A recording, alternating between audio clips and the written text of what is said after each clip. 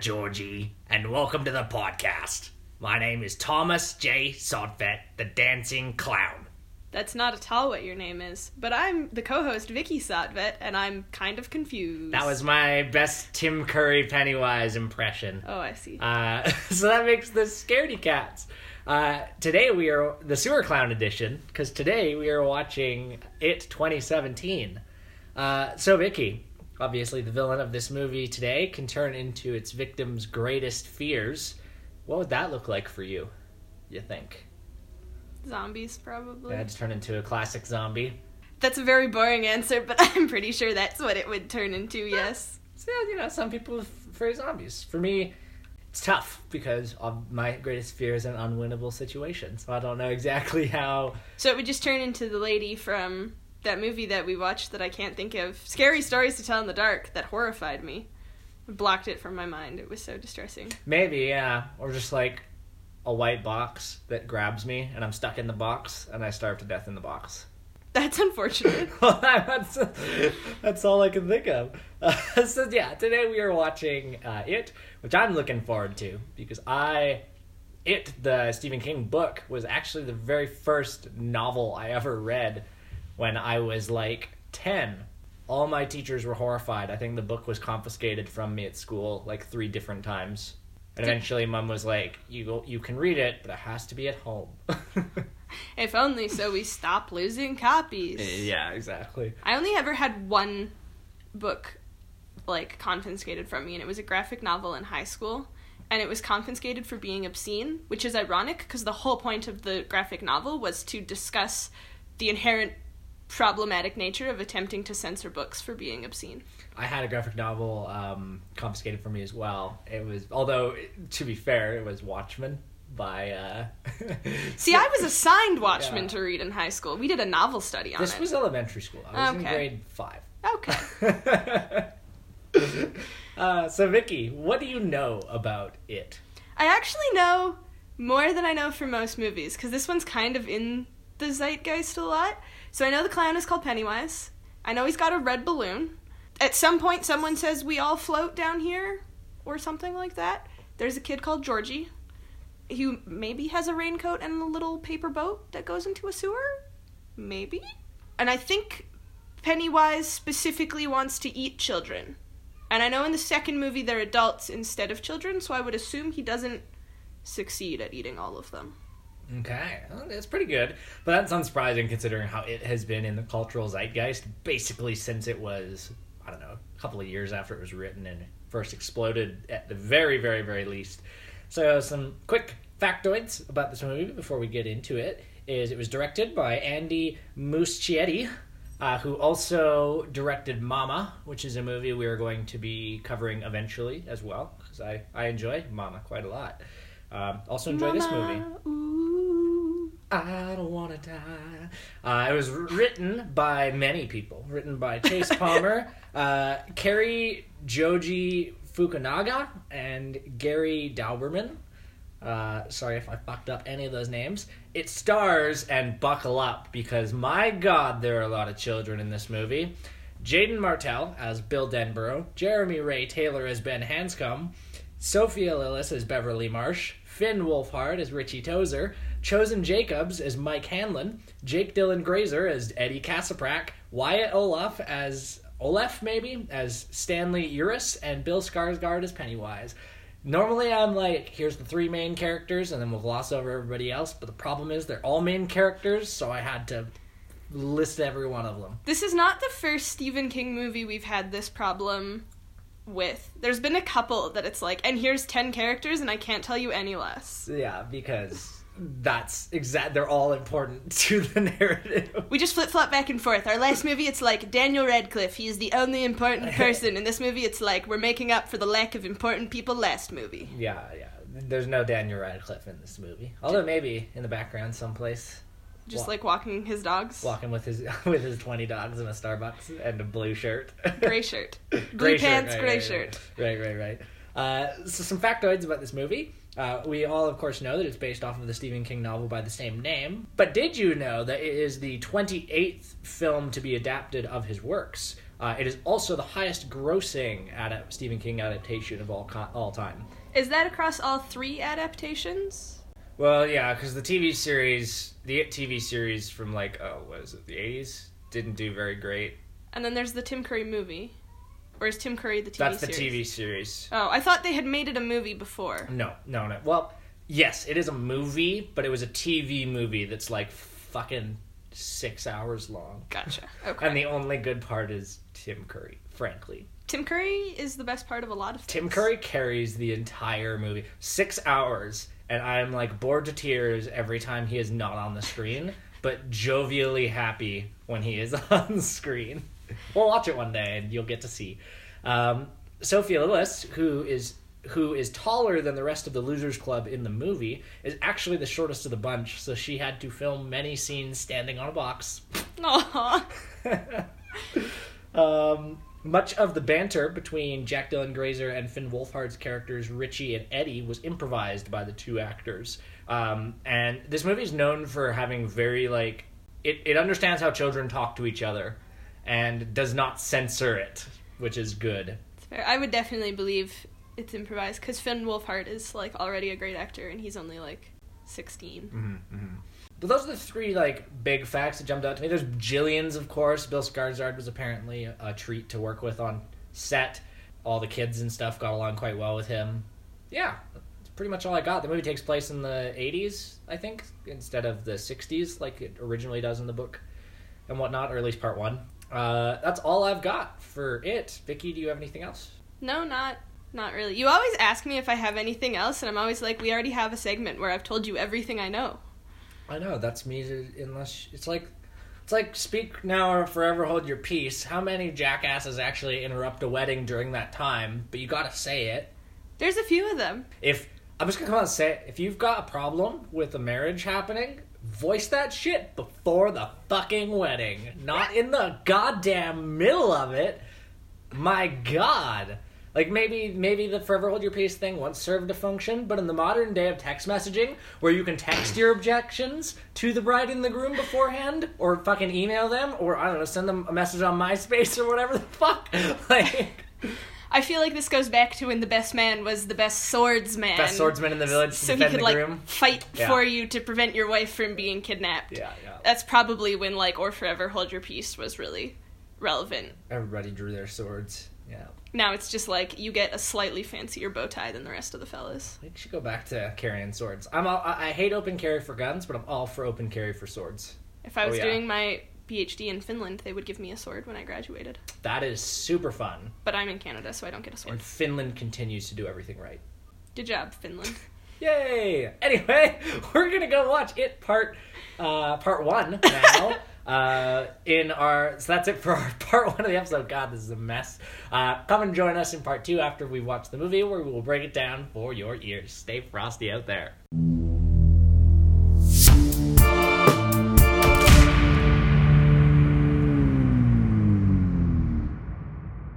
Hello, and we're back with part 2 of It 2017. This is the part of the podcast where we are going to go over the movie's plot synopsis, break it down bit by bit for you. So if you don't want it spoiled, go read the book, then go watch the miniseries, then go watch part 1, and then go watch part 2, and then listen to this. Or you could just listen to this alternatively. Or you can just listen to this, I guess, if you're into spoilers.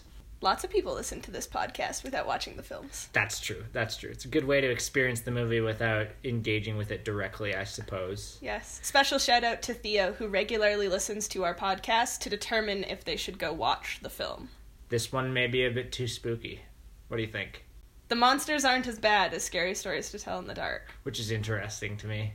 They're not great. They're just not as bad. All right. Anyway, Vicky, you want to take us away? Yeah, so we start with some piano and some rain, and then we pan down to a house, and inside the house we meet, the main character, Bill, who is folding a paper boat for his little brother, Georgie. Georgie, yeah. Georgie is drawing a little smiley face on the window's perspiration because it is raining outside. It's a pretty nasty Maine day. We see that Bill is also sick. He describes vomiting through his nose earlier that morning, which is pretty gross. which is why he can't go out and play with the boat with Georgie. Right. He tells Georgie to get the wax from the cellar so he can wax the paper boat. So it'll float. You want it to float, don't you? Mm-hmm. And he refers to the boat in this scene as a she as well. And Georgie's like, what? Why are you ascribing a pronoun to this paper boat? And Bill's like, because you always call boats she. You do. And this won't become relevant until the very end of the movie. Right. I had to go back and add that to my notes because that was not a relevant conversation to my notes at the time. Suddenly it was. Yeah. So Georgie heads downstairs, and as he's heading downstairs, we see it's October 1988. And as he reaches the cellar, the piano, and all other soundtrack stops. As he moves into the basement, which is a very classic spooky cellar. The lights don't work. Lights don't work. The stairs are set up in such a way that if somebody's hiding behind the steps, they could reach out and grab onto your ankles as you were descending them. Very, very classic spooky cellar stuff. So he goes and ventures into the darkness in search of the wax. And as he is perusing the shelves in the gloom, he notices these two little pinpricks peering at him from the dark. It appears to be glowing eyes. If you've ever shone your flashlight on a cat, that's sort of the vibe. And Georgie scrambles for his own flashlight, and it's not eyes at all. It's just a reflection from some old light bulbs. So great, grab that wax and head back upstairs to give it to Bill. Yeah, lightning strikes, and he's like, whoa, that's spooky, and so he runs the rest of the way. Well, of course, you gotta run upstairs like that. Yes. If you tarry at all. You do have to run up the stairs. When I was a child, if I didn't run up the stairs, a hand on a really, really, really long arm was going to come out of my pantry and grab me. So I can vibe very strongly with this instinct to run up the stairs. And I believe it's actually just because my notes were kind of messed up. It's at this point they have the boats are called she conversation. But anyways, we get the sense that although they're brothers, and brothers don't usually get along super, super swell, that Georgie and Bill do get along really well. And they love each other. They hug it out, and Georgie goes to play with his ship outside. Yeah, he puts it in the gutter, and of course it's raining, so it floats pretty well. And he's chasing after it and absolutely decks himself on one of the little, city barricades like when they're doing construction. Yeah. Which allows the boat to get a little distance on him. A little away from him. And that distance means that when it starts to barrel towards a sewer drain, Georgie is unable to grab it before it descends into the dark there. Yes, but fortunately, inside the sewer is a clown. Unfortunately, there is a spooky clown in there, who introduces himself as Pennywise the Dancing Clown. And he asks Georgie if he wants a balloon, and does he want his boat back, and he starts explaining to Georgie that his whole circus got washed down the sewer. And Georgie is like, that's nice, strange sewer clown man. Seems sus. I have to go. And Pennywise is like, but don't you want your boat? Yeah, and we also get to see a little bit of Pennywise's influence over things that are external to himself, because he encourages Georgie to lean in and take a whiff.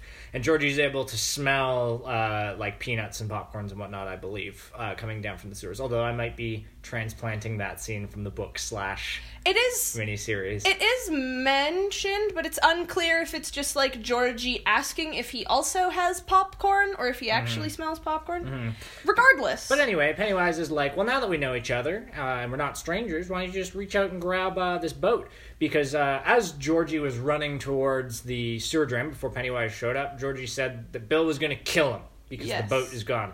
And Pennywise goes, isn't Bill going to kill you if you don't, bring it back? And so Georgie reaches out for the boat very, very slowly.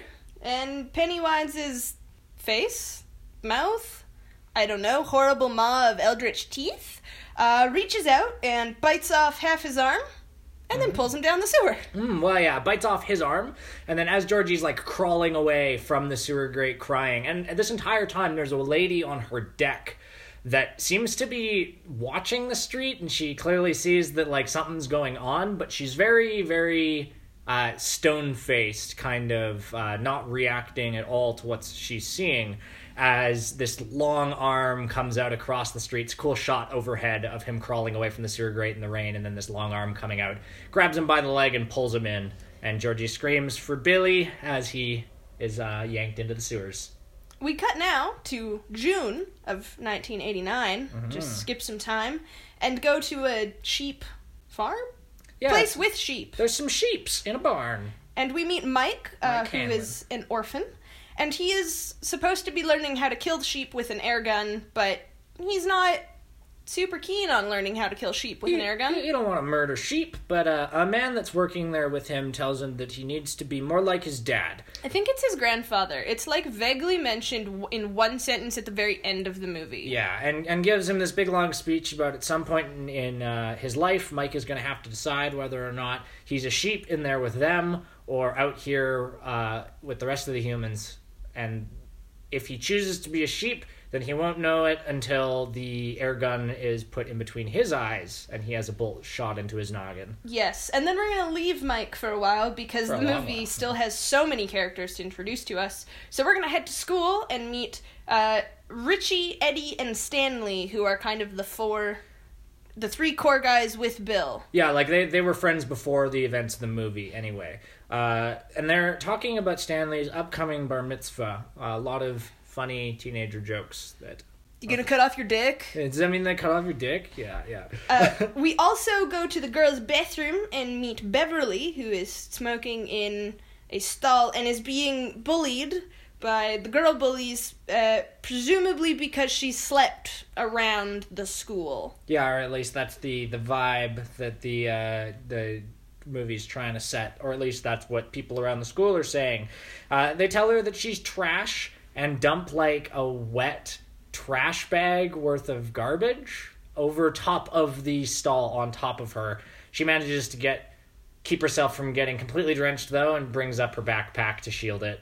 We also learn it's the last day of school and a student, Betty, is missing, and everyone's like, Betty rips him. that's weird, and again, doesn't become relevant for half the movie. Mm-hmm. And the local bully crew, led by Henry Bowers, who has a terrible mullet, rolls up and informs Bill that he had a year off out of respect for his dead brother, but he's back on the menu. But he's back on the menu, and just before they get accosted by the bullies, they throw out their books into the trash, because that's what you do after summer, and start talking about what they want to do with their upcoming free time. And Richie wants to go to the arcade and play some video games, but Bill reminds them that they promised that they would help him search the nearby barrens for Georgie. Yes, which is like an area where the local sewers empty. Run off into a creek. Before we can go to the Barrens, though, we have to meet yet one more major character,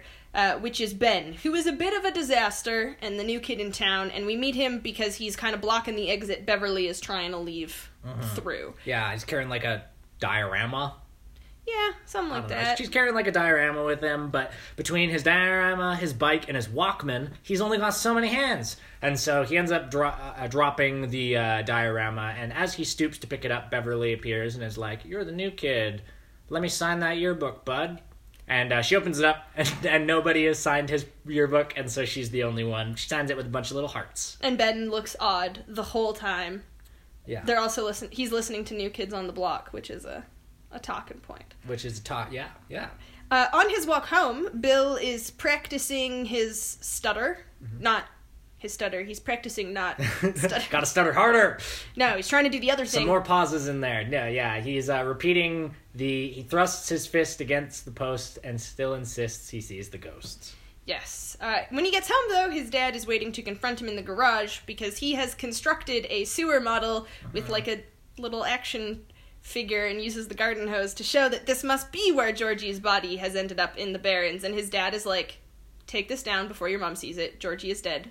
Yeah. The fuck is wrong Yeah, with you?" it's clear that he's constructed these tubes using an old map of the sewers that he got from his father's office to look like the Derry sewers in order to see if Georgie had been washed away, where he would have ended up, which is the Barrens, as far as Bill has been able to figure out with this model that he made. But his dad's not down, tells him to take it down. And we go away from Bill for a while and join Mike, who is riding into town with a meat delivery. Yes, to the butcher. Riding on his bike. And he ducks down the alley to avoid Bauer's gang, who are driving around being teenagers.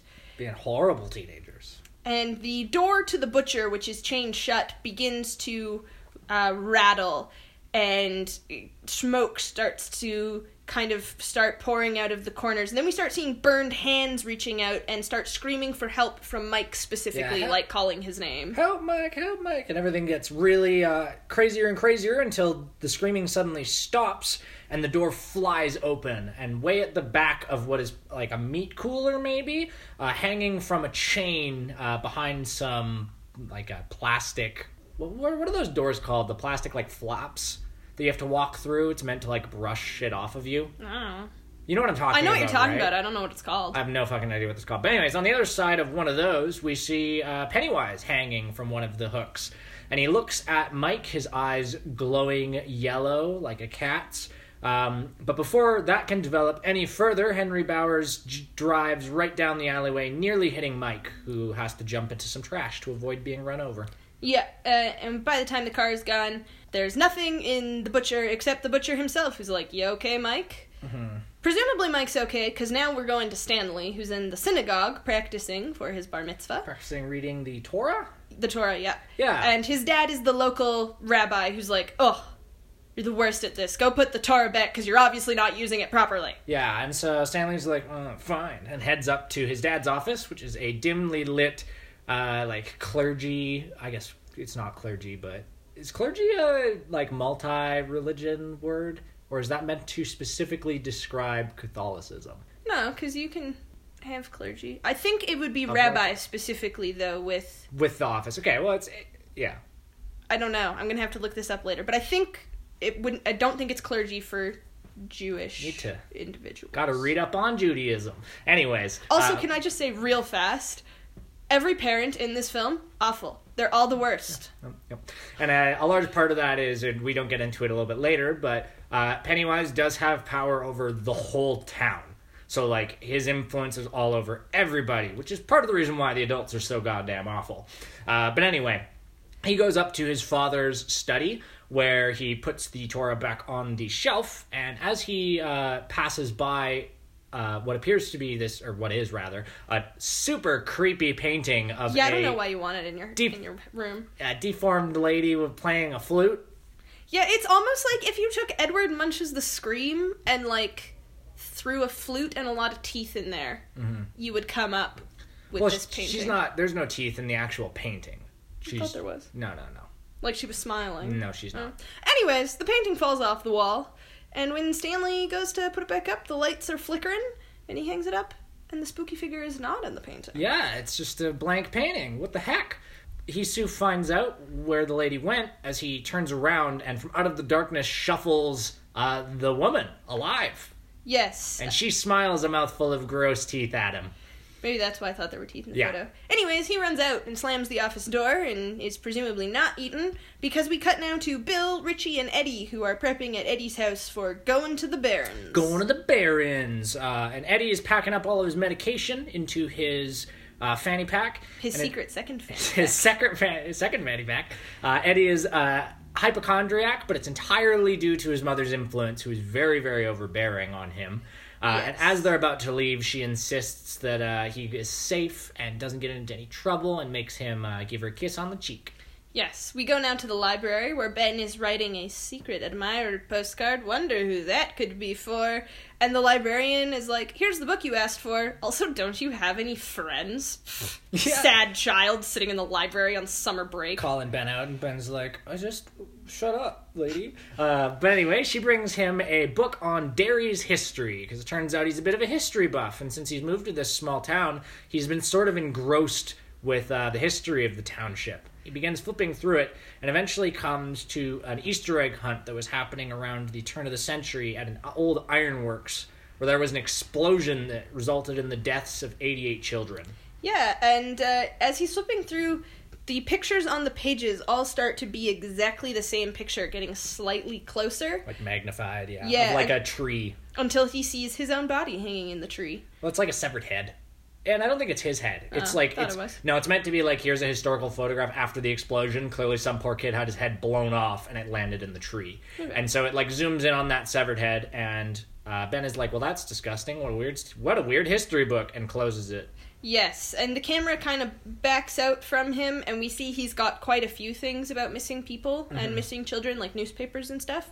But then a red balloon floats by in the background, and he's like, better go check that out. And the entire time he's reading the book, the librarian behind him that's just out of the shot, or just in the shot in the back, is like leering at him the entire time. And there's actually, when you go back and rewatch this movie a few times, there are tons of times where Pennywise is clearly in the background of the shot, watching and staring as people. And that's one of the instances that this librarian's being creepy and leering at him, but you don't notice her unless you're looking in the background. Good to know. Ben follows the balloon through an open door and sees a line of Easter eggs that are smoldering slightly. Yeah. And he follows them down to the basement. Because why wouldn't you follow that mysterious egg line down into the spooky basement? I mean, I'd probably be like, that's wild, and follow the egg line. That's fair. You'd be like, that's wild. I don't know. You'd be like, what a crazy situation I'm in. Crazy random Let's see how this happenstance. develops. Yes, exactly. Down in the basement, where I am pleased to report the library is using proper archival boxes and proper stack methods. Thank God. The lights begin to flicker. I'm so sorry, all of our listeners. This is really also secretly Vicky's podcast critiquing archival appearances in films. I commented it on last episode and the episode before also. We keep having all these scenes in archives. You gotta use your expertise. To tell the public about archives. To educate the public, yeah. On the stairs, leading down to the archival room, we see a body appear, like a person. And then the person starts walking and they don't got no head. No head boy! Yeah, and smoking. It's a Bernie corpsey child with no head that begins to do like a weird twitch walk after Ben, chasing him throughout the archive. And as he's running from this, we hear in Pennywise's voice from behind him, "Egg boy." And he turns around and the child has become Pennywise the clown, chasing after him. Yes. But Ben is luckily saved when he runs into the librarian. Who's like, the fuck? And he's like, gotta go by.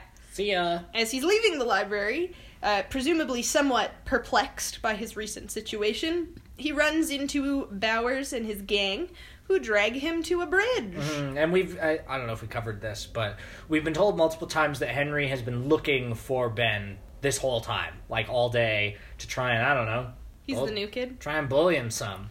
Yes. They're harassing Ben, and a car drives by, and Ben is like, help! But they do not help. We see a balloon in their backseat. Yeah, clearly the adults in the car make eye contact with him and are looking at this situation that cannot be misconstrued as anything other than a couple boys assaulting another boy, and they just kind of turn a blind eye to that and drive away, and then the red balloon pops up in the back seat. Henry then pulls out his switchblade knife and begins to carve his name into Ben's stomach. And even one of his goons is like, bro. Like, Henry, that's a little much, man. So Ben kicks him, falling backwards over the edge of the bridge, and the chase is on. Mm-hmm. And during the chase down the hill, which is less of a chase and more of a slide. More of a fall. Henry loses his knife, and so he's like, oh, my dad's gonna kill me, and he sends his goons after Ben while he looks for his knife. Yeah, he sends Belch and Patrick are the goons that he sends after and him. A third one. There is a third one. I don't know the third one. The third one I don't think is ever named. No, he is in the book. It's been a long time. That's fine. It's not relevant to this movie. Know. Anyways, Ben is running through this kind of wetland-ish area, which we can presume is the Barrens, because we leave Ben for right now, and head over to Richie, Bill, Eddie, and Stanley, who have reached the entrance of the sewer. Yeah, and they're arguing about whether or not they should go through with this. Eddie points out that the sewer's full of gray water, which is piss and shit, and is like, that's disgusting. But Bill is like, well, they end up finding, Betty Ripson's sneaker floating in the water, and Bill's like, well, if I was Betty Ripson, I'd want us to go look for me. And same with Georgie. So, like, we need to go and find these kids. Yes, finding the shoe, though, is a definitive tone shift, but just in time to break the tension, Ben appears in the creek, and we don't see necessarily how that situation resolves, because we cut now to Patrick, one of the goons. Well, they do come up to him and they're like, what the hell happened to you, man? Because he's clearly all beat up and bloody. Yeah, but we'll deal with them later. Get back to them later, yeah. So Patrick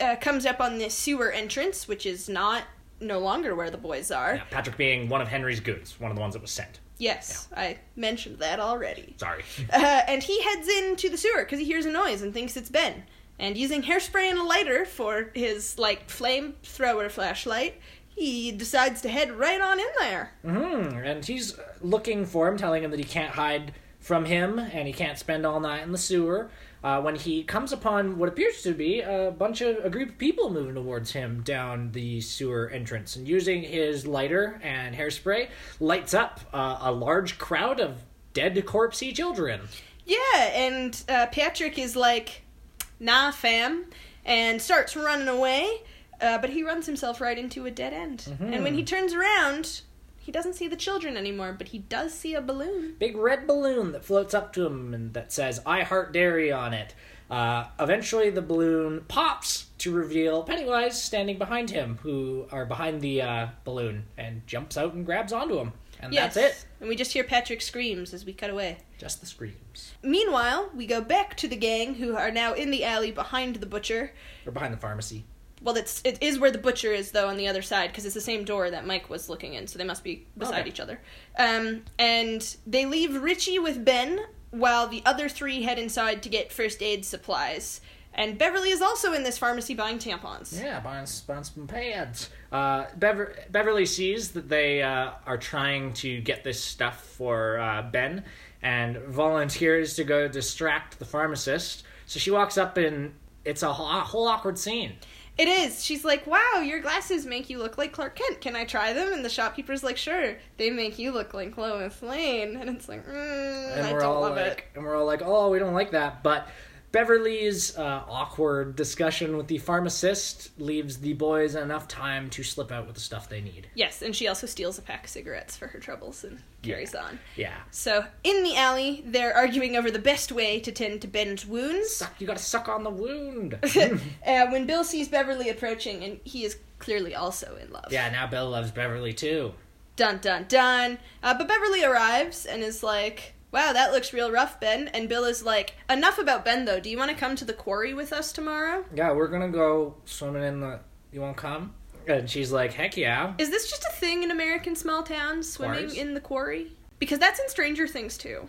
They have a quarry that they go swimming in. Do they? Yeah, that's where they find Will's body the first time. Body, in quotation marks. I don't know. If you're a small mining town, I assume you have a quarry. It's fair. There seems to be a lot of swimming in quarries in small American towns. Quarries. Anyways, we learn from Richie after Beverly departs that Beverly is the rumored town hoe. That's really all there is to that discussion. Yeah. But Beverly goes home, and we meet her dad, who's... also creepy AF. Feed him to Pennywise. Yeah, he caresses her hair and is like, tell me you're still my girl. And she's like, yup, still, It's not great. She clearly is equally as uncomfortable with it, and goes to the bathroom where she's disgusted, I guess, by the hair that her dad was feeling up. And so she takes a pair of scissors and cuts it all off. I think it's more than just...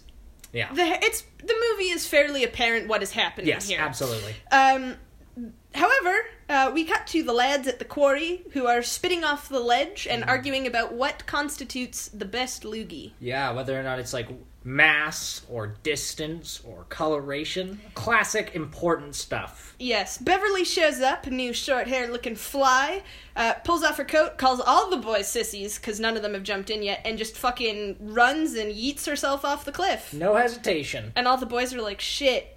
Now we're less cool than the girl. We got showed up by a girl, and so they each jump off of the cliff after her, and we get a nice little montage of them swimming around, horsing around in that water, becoming pals. It's fun times.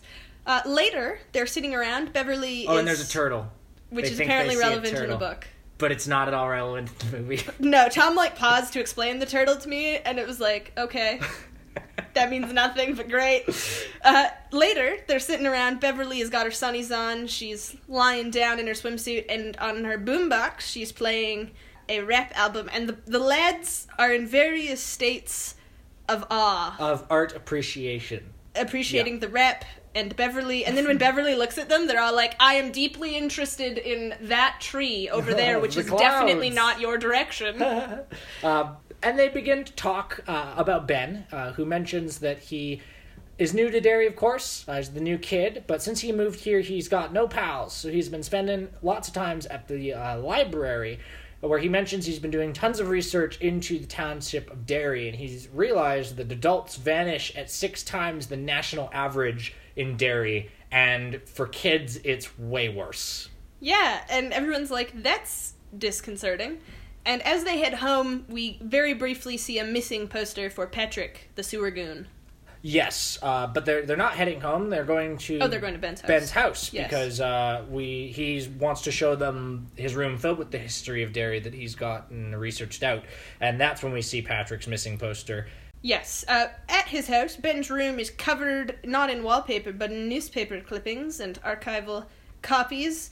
And they're kind of looking at everything while Ben relays to them that the entirety of the 91 founding members of Derry disappeared one day, and the only clue was some bloody clothes that led to the well house. Yeah, so, like, what the heck?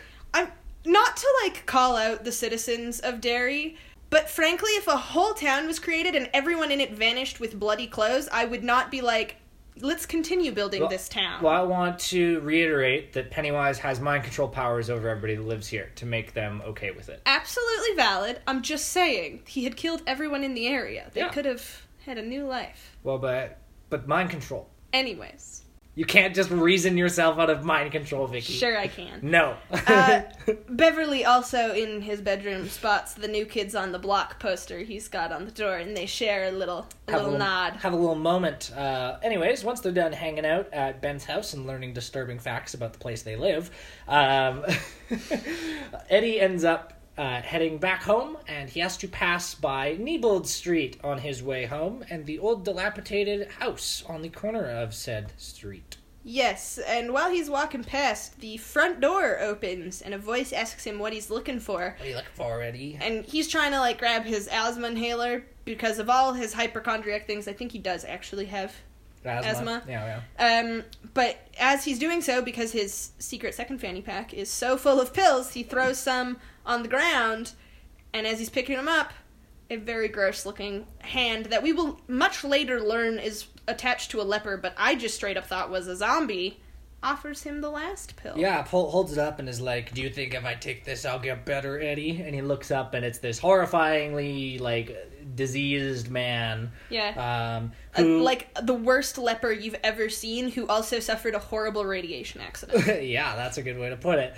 Begins to chase him and ends up kind of corralling him towards the house, trying to chase him into the home. But he ends up deking around and fleeing towards a chain link fence that he's able to squeeze through. But before he's able to escape, he turns back and looks and sees that the leper is gone and been replaced by a giant triangle of red balloons. Yes, and the balloons disappear to reveal Pennywise. And there's some high tension. I for sure thought Eddie was about to get got. But Eddie does manage to scramble through the hole in the fence, and Pennywise disappears. Yeah, he turns back and all the balloons pop, and Pennywise is gone. I'm somewhat unclear on the mechanics of Pennywise. Like, I don't know when he can and cannot appear, because he seems to avoid light, but also it's bright and sunny, so I don't know. No, he doesn't avoid light. He's just like a shapeshifty, I don't know, maybe he transformed into an ant. Sure. Beverly heads back home and is sorting out her backpack and finds the postcard that Ben wrote for her in the library, which he slipped in there. And she's like, that's cute. I'm going to go read it in the bathroom. She's jiving with that poem. And so she reads it, quite likes it. And then while she is kind of perusing it, she hears a voice calling to her from the sink, a little girl's voice. As she approaches the sink, more voices join the girl's voice. Yes, How many times can Thomas say voice in quite a lot. 30 seconds? Ugh. The voices start introducing themselves as the missing children. Victoria, Betty, Patrick, and so on. And so she being Beverly, slips out and grabs like her dad's measuring tape and is trying to measure the drain. How deep down it is, and turns out it's pretty spooky deep. Well, her measuring tape actually runs out. Like, she doesn't get to the bottom, but as she's pulling it up, the bottom 4 inches are covered in blood and hair. And hair from when she cut her hair earlier. The blood was not part of the hair cutting experience. No. But she's like, well, that's gross, and it's about to get a whole lot grosser for you, Beverly, as the hair begins to snake up her arm, and wrap around her, trying to pull her down closer to the sink. Yes, and then blood starts spraying from the sink in a scene that frankly was very reminiscent of the blenderizing of Johnny Depp in Nightmare on Elm Street. Yeah, kind of. Like, it's a really remarkable amount of blood at high velocity that gets out of this sink, and she backs up, screaming, like, shuddering in a corner. Everything is red, and her dad comes in and is like, "What's wrong with you?" And she's like, "The blood everywhere?" And he's like, "You're seeing shit, man. Yeah, I'm concerned." And then he's like, "Why'd you do this to your hair? Makes you look like a boy." And I'm like, ooh. And we're like, yes, that's probably why Beverly did it. Also, you can throw yourself off a cliff at any time. So yeah, he doesn't see the blood. Before we can get back to that situation, though, we go to Bill, who is sleeping at home, when he is awoken by water dripping onto a drawing that he's doing of Beverly. Yes. So he goes to get a bucket, but is distracted from getting the bucket when he sees a light come on in Georgie's room. And so he heads into Georgie's room and kind of sits there for a minute. Finds a turtle made of Lego. Which is, again, apparently relevant, but not to this film. The turtle. So he heads downstairs, and in the kitchen, appears to see Georgie run through the kitchen and down into the cellar. Yeah, and there's some muddy footprints also coming down into the cellar. So him being like, "My brother? What? My missing brother, who I refuse to admit is dead?" Yeah, goes down after him. So he heads down the steps and finds that the basement is completely flooded with like a foot of water. Yes, and also Georgie, who's standing there asking him not to be mad. And Bill is like, I'm not mad, Georgie. Yeah, Georgie's like, "I'm sorry for losing the boat." Yes, and Georgie starts saying that Bill will float too, like they can hang out and he'll float. If he comes down here with him. And then his voice starts getting progressively more and more distorted as he says, "You'll float too, you'll float too," and he gets progressively more dead-looking, while Pennywise slowly appears out of the water behind Bill. Yeah, and we can see Pennywise's arm up, like ventriloquist dummying the corpse of Georgie. And as Bill finally reaches his breaking point, and is like, I'm just gonna leave. I'm just gonna go. And starts to try and run away as Pennywise jumps out of the water and sprints at him screaming. Barely misses him, though. Yes. As Bill is able to make his escape. Yes, makes it upstairs, slams the door. We then cut to Beverly's house, presumably the next day, where the gang has arrived and leave Richie as a lookout while they go to check the bathroom. And unlike Beverly's dad, are all like, "Holy shit, that's a copious amount of blood." That's a lot of blood. And Bill's like, "We can't leave it like this." And so we get a nice little montage of them cleaning. Fun cleaning montage to the cure. Ben heads out of the bathroom and sees the postcard on Beverly's bed, and he's like, "Ah, she got it." He's like, "Butterflies." Except then he carries on, and as he passes the door again, sees that Beverly and Bill are talking quite close. They're hitting it off. Oh no! Beverly tells Bill that the rumors about her aren't true, and that she only ever kissed one boy, and that boy was him in their like third grade school play. Yes, and Beverly starts quoting the postcard because she thinks Bill wrote it, and Bill is like, a poem on the postcard. Yeah. Bill is like, "I don't really know any poetry," and she's like, "Oh well, never mind." And then Bill tells Beverly that he never believed any of the rumors, so they Gucci. And they like hanging out with her. Yeah. On the way home, Richie is biking around the gang, being like, "Y'all left me out there forever, Jesus." But a discussion ensues where Bill reveals he saw Georgie, and Eddie brings up the leper, which is when we learn it's a leper and not a horrible radiation zombie, and they all discuss and reveal that they've all seen Pennywise except Richie. Yeah, Eddie's like the clown. Yeah, and Richie's talking about how he's the only one that hasn't seen any of this, so whatever. They spot, or while they're talking rather and moving, they spot Henry's car, Henry Bowers, parked by the side of the road right next to Mike's bike, which is toppled on the ground, and they're like, "Ooh, shit, should we go and do something about it?" Nah, and Beverly's like, "What are you guys talking about? We need to go help this boy." Especially because they don't really suggest it, but there seems to be an understanding that Bowers is getting, like, steadily more aggressive. Like, it would just be spitting on children, but now he's trying to carve his name into Ben, right? So, like, he's progressing. We cut to the Baron's Baron? Okay. Where Mike is being bullied, his face shoved into one of his raw pieces of lamb, and Mike can see Pennywise in the bushes who, like, waves at him with a disembodied arm that he's, like, eaten off of some child. Yeah. And Bowers is about to clock Mike with a rock in the head, maybe killing him, but is himself hit with rocks. He is himself hit with a rock thrown by one of the intrepid heroes of this story, who we see have gathered on the other side of the creek.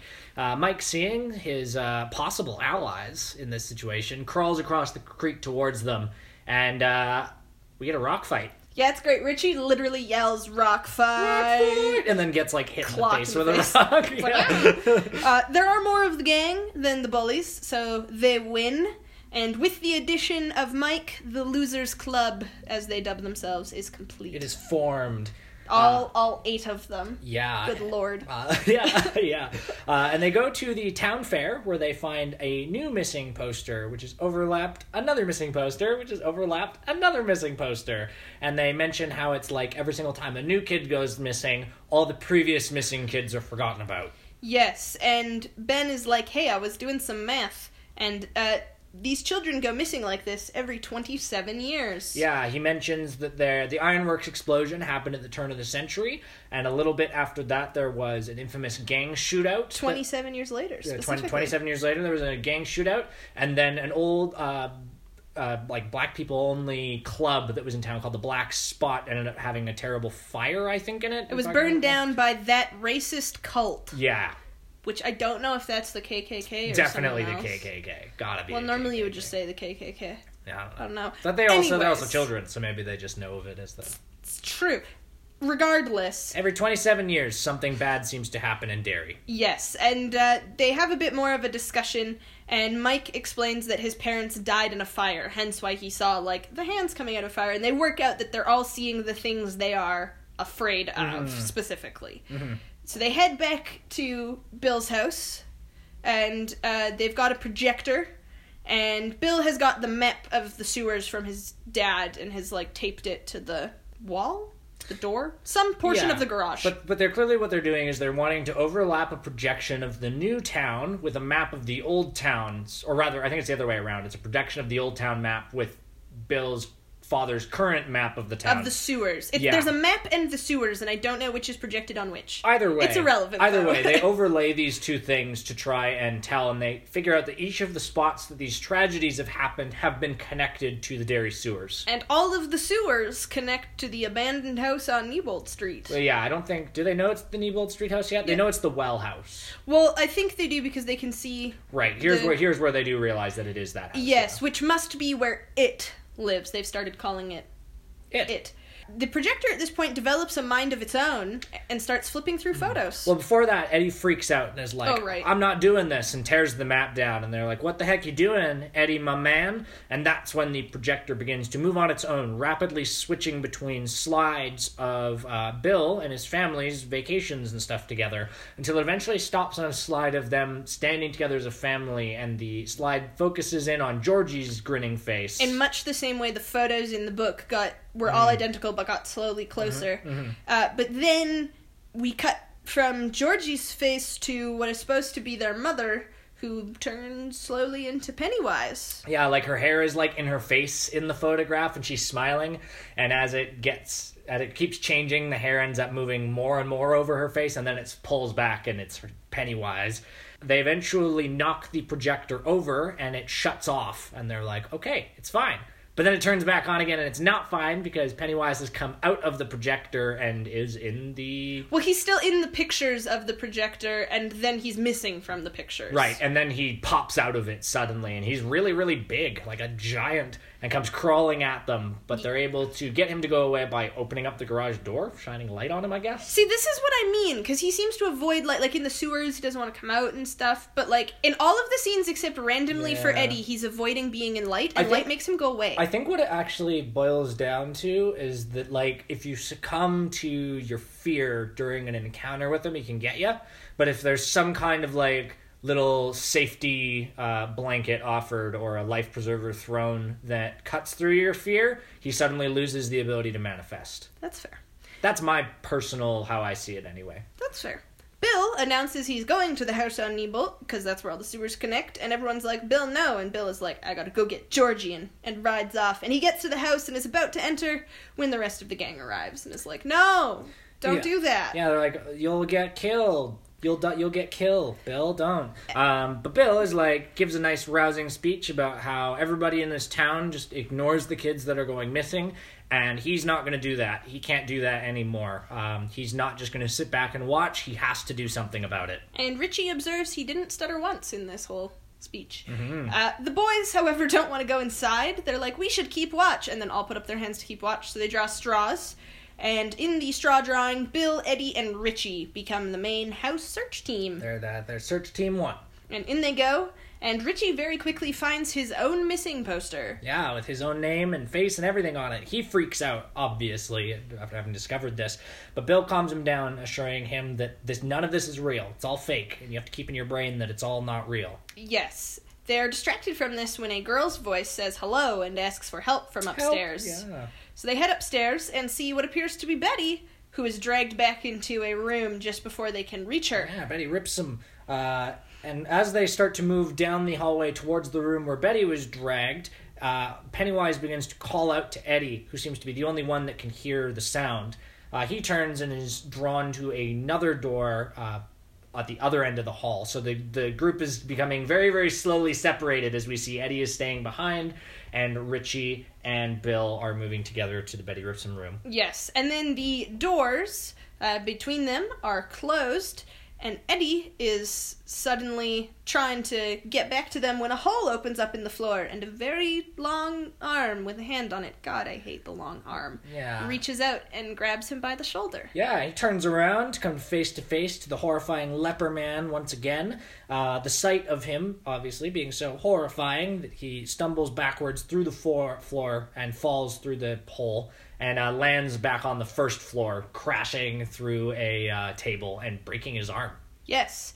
However, Bill and Richie now get separated because Richie has realized Eddie is missing and goes to look for Eddie, and then once again the doors close. Yeah, he ends up in a different room from Bill now. Yes, and Richie's room is full of clown statues because he's afraid of clowns. I feel like that may be part of why I didn't find this movie as distressing as... Because you don't find clowns scary? I don't scary? find clowns scary. That's fair. Whereas I found everything in Scary Stories to Tell in the Dark distressing, so... the lights flicker on and off, and just when Richie determines the clowns are not real... he sees a coffin open, again with his missing poster inside, but now with found written in blood over top of it. Yeah, and he moves his way up to the coffin and peers inside, and within the coffin is like a small doll version of himself, covered in like maggots and shit. And I want to say one of the clowns amongst the clown dolls that is closest to the coffin is Tim Curry from the original miniseries. It's his exact Pennywise outfit. That's fun. Yeah. Richie is like... not dealing with this doll in a coffin shit and slams it shut.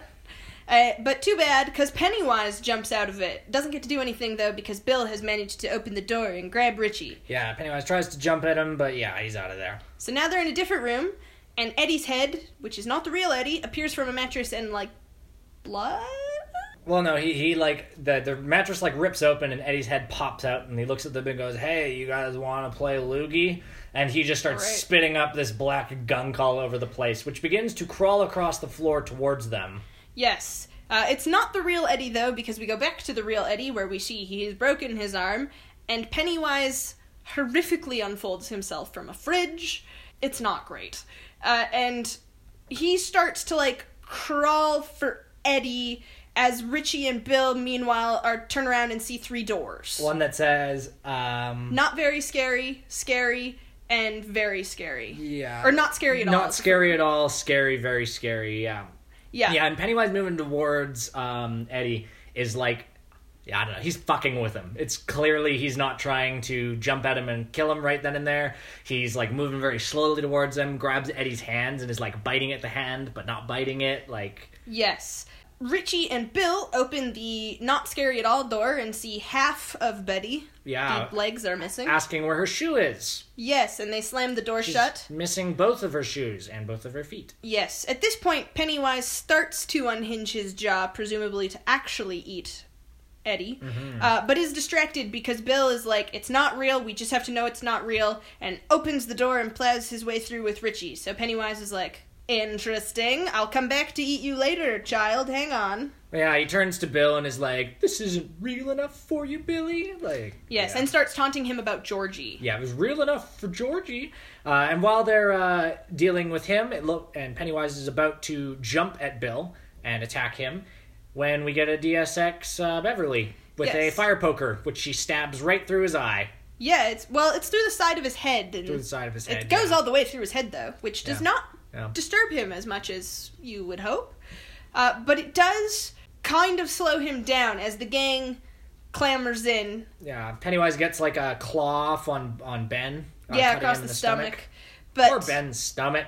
Yes, but Pennywise then retreats to the basement. He's not really up actually for a fight. He sort of relies on fear. Catching them alone, and yeah. Yes, Bill follows just long enough to see that he goes down, like, into a well in the basement, and then retreats with the gang, and the gang goes to deliver Eddie to his mother. Yeah, who is parked outside and insisting that they're all little bastards. No, it's back at Eddie's house. No, it's in front of the... Like, she has showed up to the house in her car. No, because I looked at it, because I thought that's what was happening, and it's their house behind it. It's not actually the old house, because I was like, how the fuck does she know they're there? But then why would they get into the car? I guess to take him to the Eddie hospital. because they've brought Eddie back home, and she puts him in the car to take him to the hospital because he's broken his arm. Okay, that makes sense. Okay. Yes. I had the same thought, and I was like, how does she know they're here? And then I looked at it, and it was their house. But yeah, the mother is like, this is all your fault, you're all monsters, and Eddie is never hanging out with any of you again. Yeah. And you can see Eddie is not doing much he's clearly very, very traumatized. The entire group's pretty traumatized at this point. So as she drives away, Richie begins shouting about how they were gonna frickin' die back there. Yeah, well, Bill is like, great, let's, we know how to do this next time, and Richie is like, he's like, there's no next time. We'll be prepared, and we'll be together. And he mentions that they were all together working against it when they heard it, and so that's what they have to do. But Richie is not on board, and frankly, neither is Stanley. Really nobody, or except Mike. for Beverly. Yeah, but Beverly is like, no, Bill knows what's up. We need to band together and take this fucker out. Yes, a fight breaks out between Bill and Richie, and Bill punches Richie in the face. They're separated, and the gang goes their separate ways, except for Beverly and Bill. And then we, like, really quickly montage through the next 2 months. Yeah, we get a Dear God montage of all the losers doing their own thing. We see Stanley at his bar mitzvah. We see Eddie with his cast. Mike successfully kills a sheep. Mike kills a sheep. Ben is in the library. Beverly is in the bathtub. And then we get a title card that says August. Because it's August now. And we see Henry Bowers and his gang shooting bottles. Shooting his dad's gun. And Bowers is like, hey, goon number 2, go get that cat. Did we mention that his dad is like the sheriff? I don't think so. No, because it hasn't really been relevant Henry yet. Bowers' dad's the sheriff. Which is going to be relevant only for this next scene. Yeah, it was relevant earlier when, like, he was in the process of bullying some kids and he saw his dad and stopped. Yeah. Yeah, but, like, they don't need... Anyways, before Bowers can shoot this poor cat, I'm so glad it's before he can shoot the poor cat, his dad shows up and takes his gun back and starts shooting around Henry's feet as Henry just, like, cowers, and then his dad mocks him and is like, doesn't take much to make a paper man crumble, and I'm like, sir, you shot at your own son. You're like, that's why this kid is the way he is. All of the parents in this town are awful. Eddie, meanwhile, goes to the pharmacy with his arm in a cast, and this is where he learns that, like, he doesn't actually have any sicknesses. Yeah, the pharmacist's daughter, who is also the girl who was bullying Beverly at the start of the film, is like, it's all placebos. And he's like, what's a placebo? And she's like, it means it's bullshit. And then she's like, nobody signed your cast. I'll sign your cast. And we see later that she wrote loser on his cast, and he has put a big V over the S, so it's lover. Yes. We cut back to Bauer and his goons, and Bowers is just kind of sitting against his car, staring into the middle of the distance, while his goons are like, you okay, bud? Doing all right? Without saying anything, Bowers gets up and starts walking off, so presumably no. No, he is not all right. He's not all right, but he's walking off because he hears some giggling coming from the mailbox at the end of the street, and he makes his way towards the mailbox, and we see there is a red balloon tied to it. He checks out what's inside, and there's a package. Yes, which the balloon is tied to, and he opens it, and it's his missing switchblade. So it's his knife. He heads into his house, And we see his dad is sleeping in front of a TV show. And there's, like, very quietly been this, like, children's show that mentions clowns a lot. That's been in... Well, yeah, the children's show has been on the TV of, like, every adult that... Like, Beverly's dad was watching it at one point, but you could just barely see it. Or, like, no, Beverly's dad is going to be watching it in the next scene with Beverly's dad. Eddie's mom was watching it. Yes, Eddie's mom is watching it. Beverly's dad watches it at some point. Anyways, he's watching it as well. He's got all these beer bottles everywhere, and he's sleeping.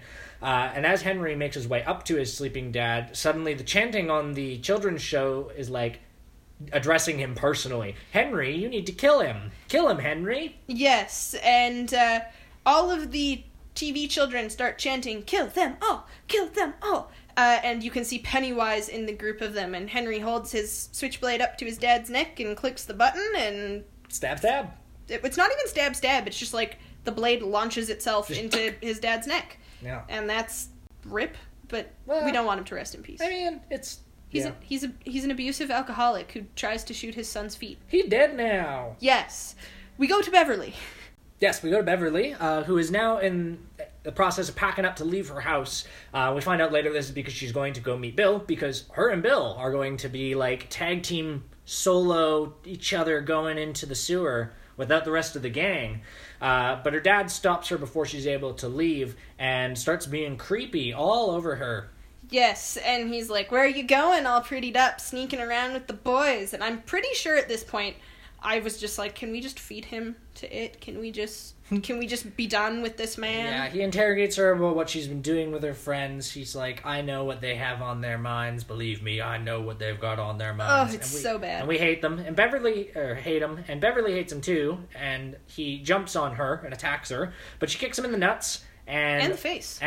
And sprints to the bathroom where she locks the door. Yes, so her dad kicks in the door, but when he pulls aside the shower curtain, she was ready for him and had a vase? Toilet lid. Toilet lid. The porcelain. Gotcha, I didn't catch it because she's so on the ball, she just swings it and cracks him in the head. Yeah, breaking it, and we're like, whew, good job, girl, damn. And Pennywise is also like, good job, girl, except I'm here to abduct you now, and appears out of nowhere and grabs her. Yes, this is when we go to Bill, who is looking for Beverly, so he heads to her house. He's like at their meetup spot, and she hasn't shown up.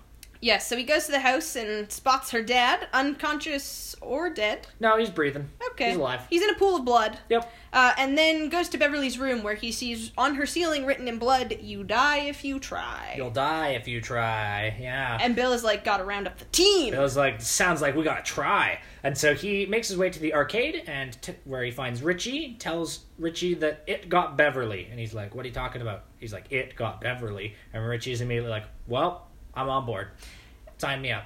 Eddie gets a call, and as he goes to leave, his mom confronts him, and he's like, I know what you're doing, Mom. You've been giving me these gazebos. Yeah. And chucks him on the ground and announces he's not really sick, and pushes past his mom and does not listen to her desperate, overbearing, it was all to keep you safe. Please, Eddie.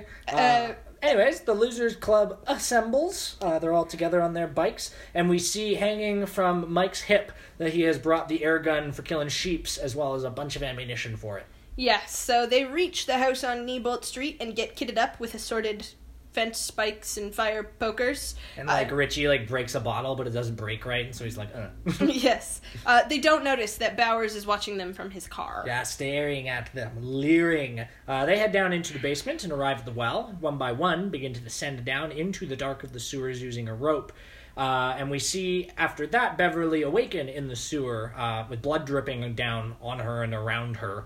Yes, so she is kind of looking around, looks a bit dazed, and she comes across a literal mountain of objects. Like kids' toys and stuff. And circus things. Yeah. With a bunch of children's bodies floating in the air around it. Yeah, they're there. The floating was been promised. And as she tries to pull a door open, Pennywise starts talking to her, and a different door opens, and we get the Dancing Pennywise gif, which is much more troubling in the context of the film than when I see it, floating around on the internet. Yeah, him, doing, the can. Yeah. It's not a concerning gif out of context. In the context, it's like, oh. You're like, oh, God. But she doesn't like his performance very much, and so she tries to run away, but he, leaps across the room from the carriage and grabs her. And while he is trying to clearly freak her out, screaming in her face and whatnot, she tells him, "I'm not afraid of you anymore." And he says, "Oh, but you will be." And his face, like, unfolds. It, like, peels. It, like, peels back to reveal this toothy maw of flesh and teeth with these and lights. 3 glowing lights at the bottom of it. The dead lights. Yes, which Beverly just kind of checks right out of this plane of reality. But we go back to the well now. We'll check in with Beverly later. Oh my goodness, this movie cuts between so many people all the time. A lot of characters doing a lot of things.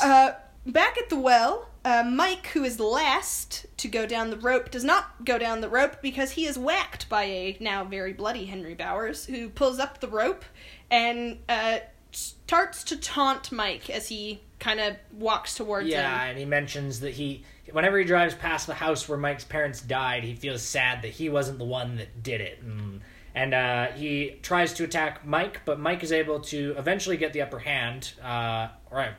During their struggle, first Henry Bowers does get the gun away from Mike and brings the air gun up to Mike's head, and we're all like, oh no, this is what was foretold in his first scene.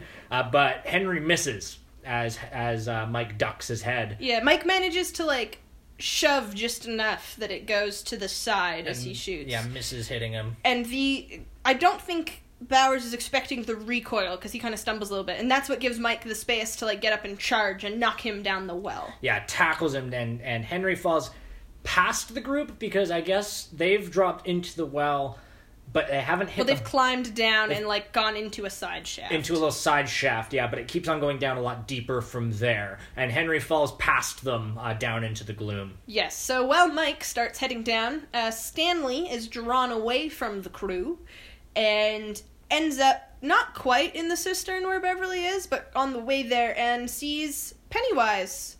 And the rest of the gang are like, oh, where'd he go? Start looking for him. And then it's not Pennywise that he sees the next time, but the distorted synagogue painting lady. The painting lady. But she leaps at him, screeching, and we don't get to see what happens to him right at this moment. But we will in about 10 seconds, because the gang arrives just in time to see that the lady, which is really Pennywise, has clamped the sides of her, like, jaw on the sides of Stanley's face and is about to eat his face. And is, like, sucking him.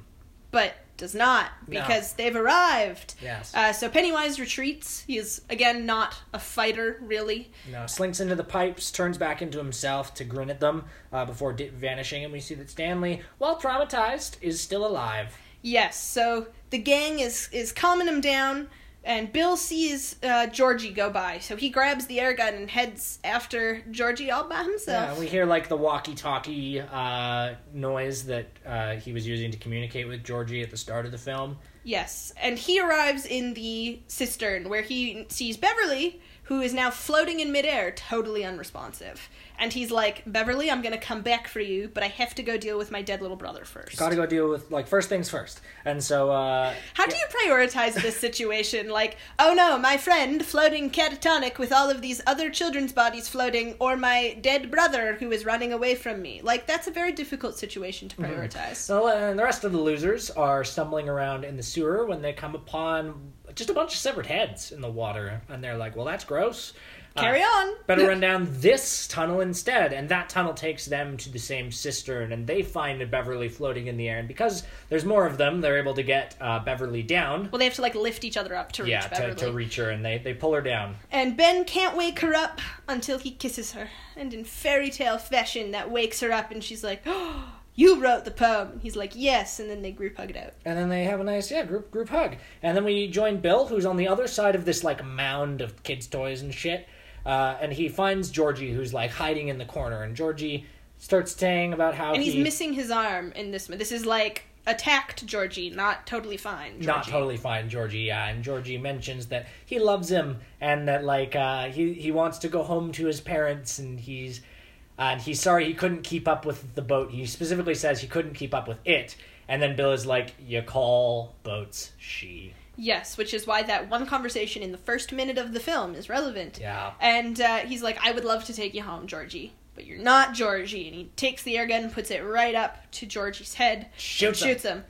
And for a couple seconds, the body just lies there, and we're all like, oh no! Did he actually kill his brother? But then the body starts to twitch and distort and turn into Pennywise, and I hate it. I hate this scene. Yeah, his like limbs elongate and crack open, and he stands up and jumps onto Bill, attacking him. But then all the losers are here now. Yes, and a fight ensues, and they're not doing super well in the fight. They don't really have a plan of attack. They're just grabbing him, and in the scramble, Pennywise kind of manages to like grab Bill in like a hostage situation. Yeah, and isolate him from the rest of the losers. And he says, I'm gonna eat him, and then I'm gonna eat all of you, and like feed on your flesh, and it's gonna be great. Or I posit ye another possibility. Give me Bill, I will just take Bill, and all of you guys can go on. And I'll return to hibernation, specifically. And I'll return to hibernation, and you guys can go and live fat and happy lives until you die of old age, and forget all about this. And Bill is like, go guys, it's okay, I'm not worth it. Yeah, and Bill is like, I'm not worth it, this is my fault, I was the one that brought you guys down here, like, just go. And Richie stands up and is like, it is your fault, you, like, punched me in the face, and you dragged me through literal shit. And now I have to kill this fucking clown. As he grabs a baseball bat. And we're all like, hell yeah, beatdown time. As all the losers jump at Pennywise, and it is beatdown time. Yes, and in this fight, Pennywise does assorted horrible transformations into their fears. But because they're all working together and they're not really afraid, he never successfully manages to do anything. He's not able to gain much purchase on them. No, and at the very last attempt, he turns into Beverly's dad and is like, Bevy, tell me you're still my little... But before he can finish that, she's like, how about I just stab you through the mouth with some rebar instead? Yeah, so she stabs him, and Pennywise kind of retreats back towards what is another well hole in this cistern, I guess. And he makes his way up to it and jumps over the side of it and is hanging on. And Bill is like, I understand now why you couldn't kill Beverly, because she wasn't afraid of you, and they exchange last insults, and Pennywise slips away. Yeah, and Bill's like, we're not afraid of you now. Now it's you that you're the one that's afraid of us now. And Pennywise is like, fear, and then let's go, and disappears into the black after his head, like, I don't know. It's weird. It's a weird Infinity scene. War. Yeah, a little bit. And the gang sees the dead children start to defloat. They're no longer floating. Defloat? Well, they don't like deflate, they just start to like lower. I love it. Anyways, and Bill comes across Georgie's very beaten up raincoat and starts to cry, apparently realizing that like Georgie really is dead. And his friends give him another group hug. Then we move on and we see that it is now September. And Beverly tells the Losers Club, they're all kind of gathered in the Barrens, that while she was knocked out, she doesn't remember much, but she saw a vision of the future where they were back in that cistern, except they were all older, like their parents' age. At which point Bill stands and makes everybody make a blood oath. That picks up a bit of glass. Yeah, and he's like, if Pennywise isn't dead and ever comes back, they'll all come back too. Yes. To deal with it. So they are all bloody, hold their hands in a little circle, and then blood oath made, the gang starts to split up until it's just Bill and Beverly. And we learn that Beverly is moving to Portland to live with her aunt. Yeah, probably forever, because let's be real, not much for her in Derry. Yeah, except her abusive father, who's terrible and should be eaten by Pennywise. Yeah, and so she says goodbye, and Bill sits there by himself for a moment, but then is like, wait, no, this is a Hollywood movie. We need to end on a smooch. And so he goes and chases her and kisses her. And they have a smooch. And then the film ends and says, It, Chapter 1. And Tom was like, this was really exciting in the theater. And I was like, okay. It was, because we didn't know. And then when it was Chapter 1, everybody in the theater was like, whoa! So, that was It Chapter 1. Hope you guys enjoyed us breaking it down. It was a bit of a tough one. Kind of long and like a lot of jumping in between scenes. So if we missed anything, sorry. We couldn't add any more, I think, to this podcast. Golly, it was... But we still have to, because we have to do the ratings. Gotta try, yeah. So now, we're gonna assign it some ratings. So, Vicky, scale of 1 to 10, how well made was this movie? I'm gonna give it a 9, honestly. It's really, really well done. It does occasionally suffer from the horror movie. It's in the dark, so it's hard to see, which is really my only critique. But, like, the acting is done really well. The special effects are really good. Like... It's a well-put-together film. Yeah, I'm also going to give it a 9, because, it's got good cinematography, great shots, the acting is phenomenal, the child actors are all amazing. I love Bill Skarsgård as Pennywise, and, I enjoy it. So now on a scale of 1 to 10, how much do you like it? How much did you enjoy it? Probably like a 7. Like, it was a good film. I enjoyed it. It had some funny lines, some funny snickers. I very much did not enjoy the long arm with a hand on it. That part particularly I don't like. But, like, on the whole, it was a good film. I enjoyed. Enjoyable experience. Yeah. I'm going to give it an 8. I think it's pretty good horror movie. I enjoy it. I loved it when it first came out, but upon repeat viewings, there are some things where I think they could have done scenes differently to make it a little scarier, like whatever, tiny little niggly nitpicks. But as far as a Stephen King like adaptation goes, I think the only better one in my brain is The Shining. We gotta cover The Shining one day on this podcast. So yeah, I think a solid 8. I enjoy it. So now on a scale of 1 to 10, how spooky? How scary? I'm gonna give this one a 5. Because, like, again, I think I would be much more scared if I was one of the people who is afraid of clowns, but I have never found clowns scary at all. So, like, Pennywise particularly, I don't find scary. I find the things he turns into scary. Like, again, the arm. I cannot tell you how much I hate the stupid fucking long arm. There's a couple of other transformations and I'm like, the dead zombie children I'm not a fan of. But like, yeah, so 5. There are some moments that are very scary for me, or like the headless corpse running, that one freaked me out. The like Easter egg kid? Yeah, but like, as the central villain clown Pennywise, I didn't find scary. Which, to be fair, is sort of a central... That's the core of the spooky. Yeah, and that's what I mean. Scares. If I was afraid of clowns, I would be much more afraid. Yeah, but I'm not, so I'm like, weird sewer clown. For me, I'm going to give it 4, because while I was not personally spooked and scared, I was in fact delighted the entire way through. Every time I watch it, I'm like, hee-hee, I'm like a kid in a fucking candy store. I love it. So Kid it's at a not circus, perhaps? Yes, child at the circus. So it's not particularly scary for me, but I 100% understand how it could be scary for others. So that's what I'm going to have to give it. You got anything else? No, I think that's it for ratings. So join us next time where we do another old classic. We're going to watch Bela Lugosi's 1931 Dracula. Get some original vampire in on. Have we done a vampire film yet? No. I don't think we have. This is like the first one. This is the original, the OG. Yeah. In the meantime, if you want to get a hold of us, you can reach us on Twitter or Instagram at ScaredyPodcats. Because we're a podcast with cats, you probably heard their jingling. Yeah, jingly creatures. Well, I mean, we specifically put bells on them so they jingle so we're alerted to mischief. So that we can hear when they're up on the piano calling you out. Marie. She's like sleeping in a chair, totally oblivious of this conversation. Little jerk.